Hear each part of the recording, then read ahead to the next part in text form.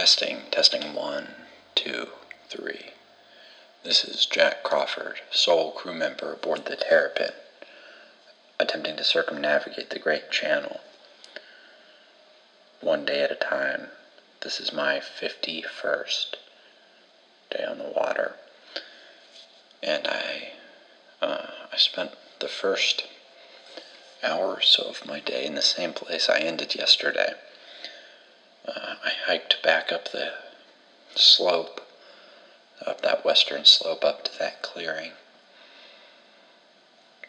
sigil ring in hand, up to that stump throne chair thing that had been carved out, still untouched, and this was fairly early in the morning.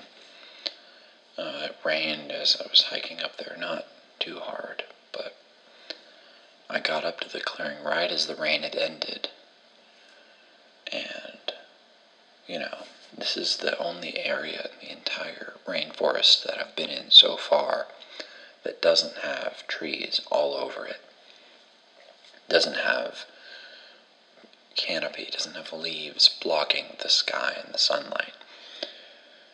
And I got up there, and I was expecting it to be soaked, because these rains, while they haven't been torrential on the ground, they're incredibly loud. And just judging from the volume of water that comes sort of snaking down the trees, it's a lot of rain. So I was expecting this to be an area covered in rain, covered in water, muddy and all of that, and most of it was, but somehow that stump is untouched, and it's not clear why, but I went and sat, same as yesterday, and when I approached it yesterday, there had been that coil of that thin vine that was snaking in a coil out, one end hanging loose, the other end going into the trunk, and that had appeared, I thought, when I pushed that sigil on on the arm of the seat, right? When I connected it with the ring I have that has the same sigil, that concentric circle type of symbol, and so I inspected the trunk when I approached, looking for that coil, and it wasn't there until I sat and I put the ring, the sigil, against the sigils together, and there was that same little bit of rumble, and that chamber in the arm on the left side opened up again, where I had found the hook with the handle yesterday, and there was another hook, so I felt less bad about taking the first one. And that coil had appeared again on the outside of the chair, and I began unwrapping it.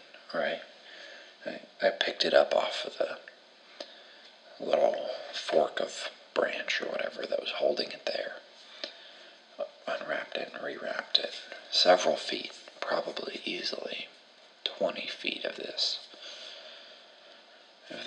vine.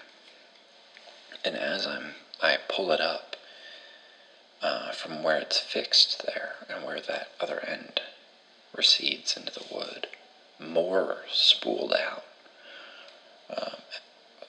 as though it was almost as if it was growing as I was pulling it, growing unnaturally fast, because it was coming out so easily. Almost, it was like pulling a string through a piece of cloth, right? Just fluid motion. But it didn't end. Eventually I had probably 50 feet, and I just kept coiling it. And kept coming, so I figured there's a good supply of everything here, whatever this place is. So take what I've got, and I pulled out my knife and cut it off, and coiled that 50 or so feet and put that in my pack. Left the second hook there and headed back down the slope, using those thicker vines as handholds and stuff. This finer, thinner vine is effectively just a shrunken version of those large ones. That same sort of smooth, but less textured, less geometric bark, but still rough to the touch, right? It's not plant life. It's not like it is plant life, but it's not like a stem or a leaf that's very smooth and I don't know the right terminology. It doesn't seem like it's living material. It seems like it has an outer shell, right? And as I was going down the slope, I snapped one of the larger ones, one of those fists in diameter sized vines, snapped it in half, and inside it was green plant life, with rings almost of where it had grown. And when I pulled out the cut one, and where I had cut off that vine, it had the same green interior, less rings, obviously, but it's like it's some sort of, they're clearly the same thing, but I don't know how that stump is growing more and more. I headed back to the pin and kept sailing, and as I was sailing, hit a long, straight, easy stretch of water. Storms are hitting. I figured eventually that these storms aren't bad, so I just set up my my canopy there that I have, that tarp, and I just stay at the helm. But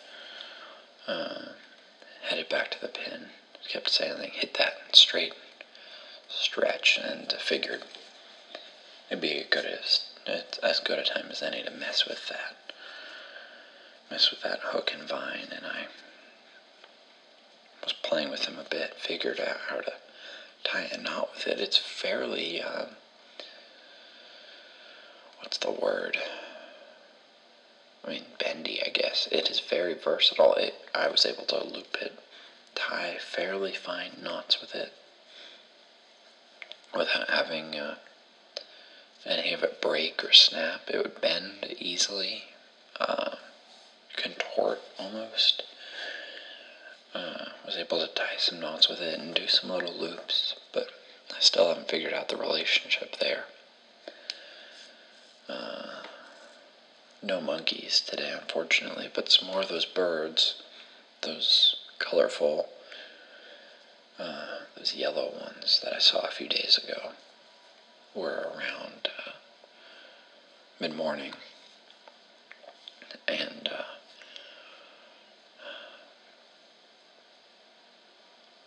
kept sailing. Not too many storms, not too much bad weather. There were storms, but none of them particularly strong. And mid-afternoon, I came across a clearing on the water, and this is where they really accelerated, and the questions piled up some more. I come into this clearing, and as I'm approaching it, I can tell, in that way that you can when you're going down a trail or something, and you can tell that the path opens up before you, but it's so bright that at first, from a distance, you can't tell what's on the other side, right?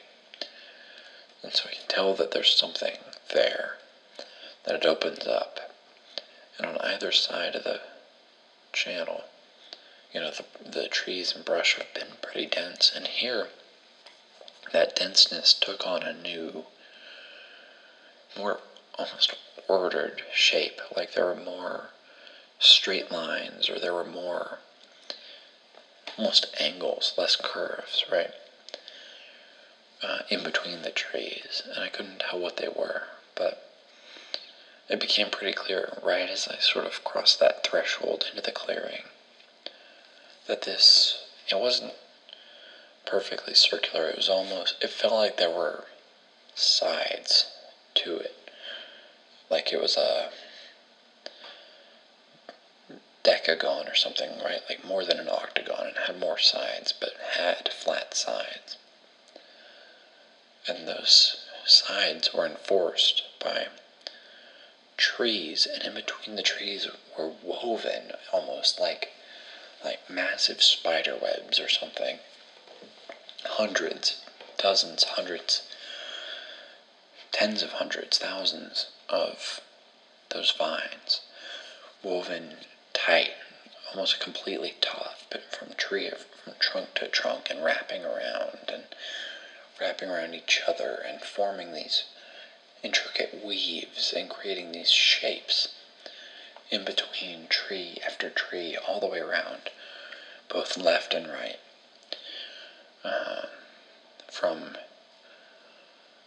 from ground to as high as I could see before the canopy sort of took over.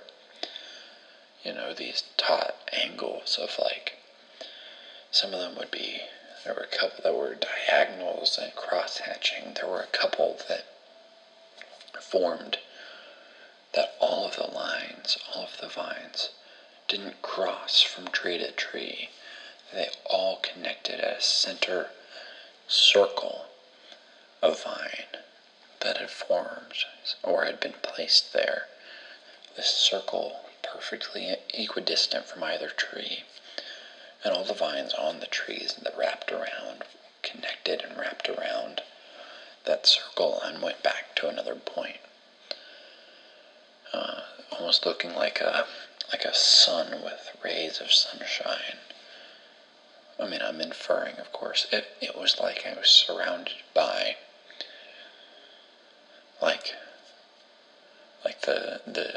the material in between the panes of stained glass. And a couple of places like that one, where I could see the outline, but it hadn't been filled in, something like that. And there were a couple there was one that had almost a map. No, it wasn't a map. It was like a path, where it looked like it was tracing a path up a hill, sort of diagonals, where they were parallel from the ground to one side, and then they would shift, get a little narrower, and it looked like it was perspective going up and back. And at the end was a little hut, almost, a little dome with a little roof, and a little cutout door outlined in vines. These were not natural, they can't have been.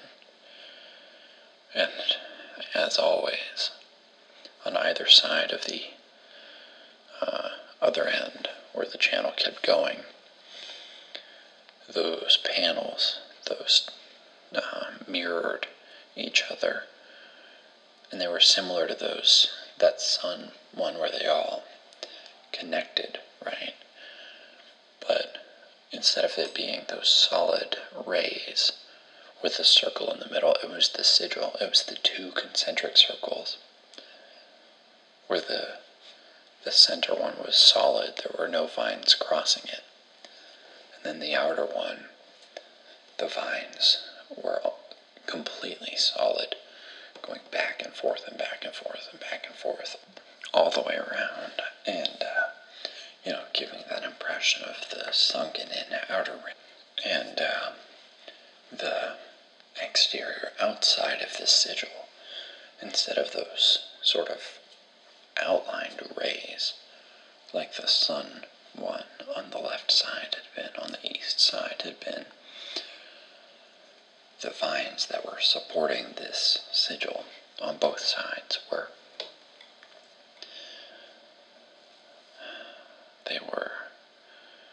almost somehow they were constantly going back. Instead of going out from the sigil, it was like they were creating a background for it where they were almost just going in this zigzag across from tree to tree, very, very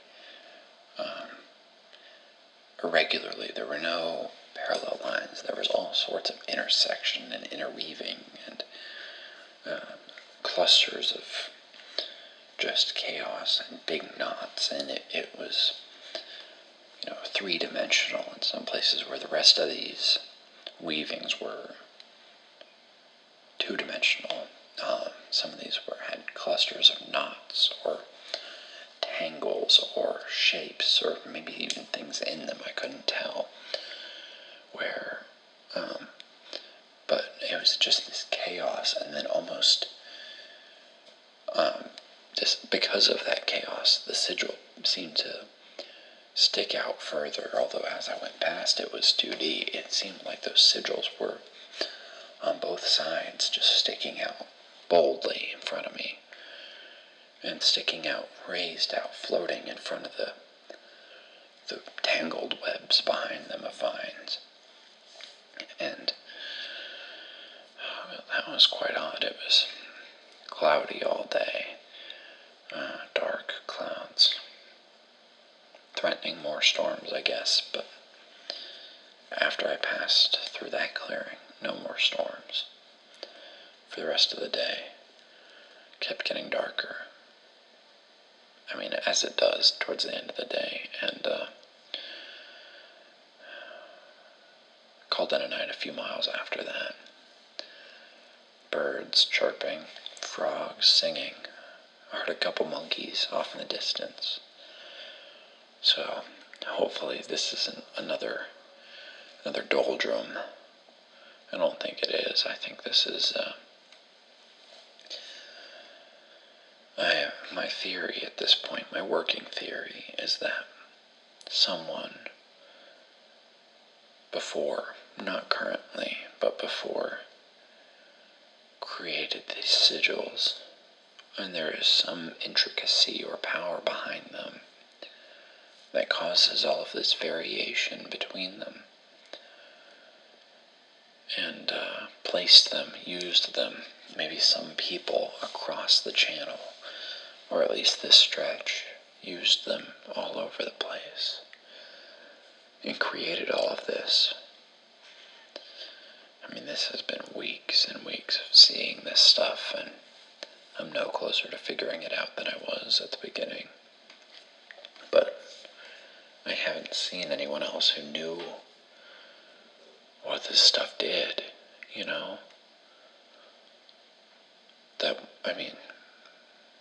these questions haven't been answered, so this stuff has to be old.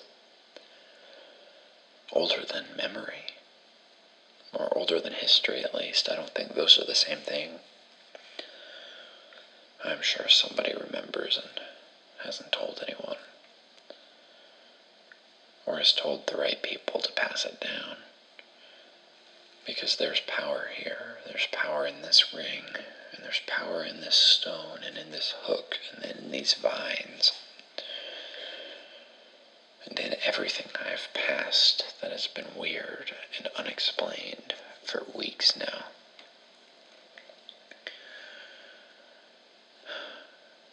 But for now, I'm hoping tomorrow I come across some sort of a settlement or something, because I'm out of fresh food and I don't really feel like eating canned food for another day or two in a row, but that's alright. There's bigger things at hand. This is Jack Crawford, sole crew member aboard the Terrapin, attempting to circumnavigate the Great Channel and uncover what might be history It might just be memory.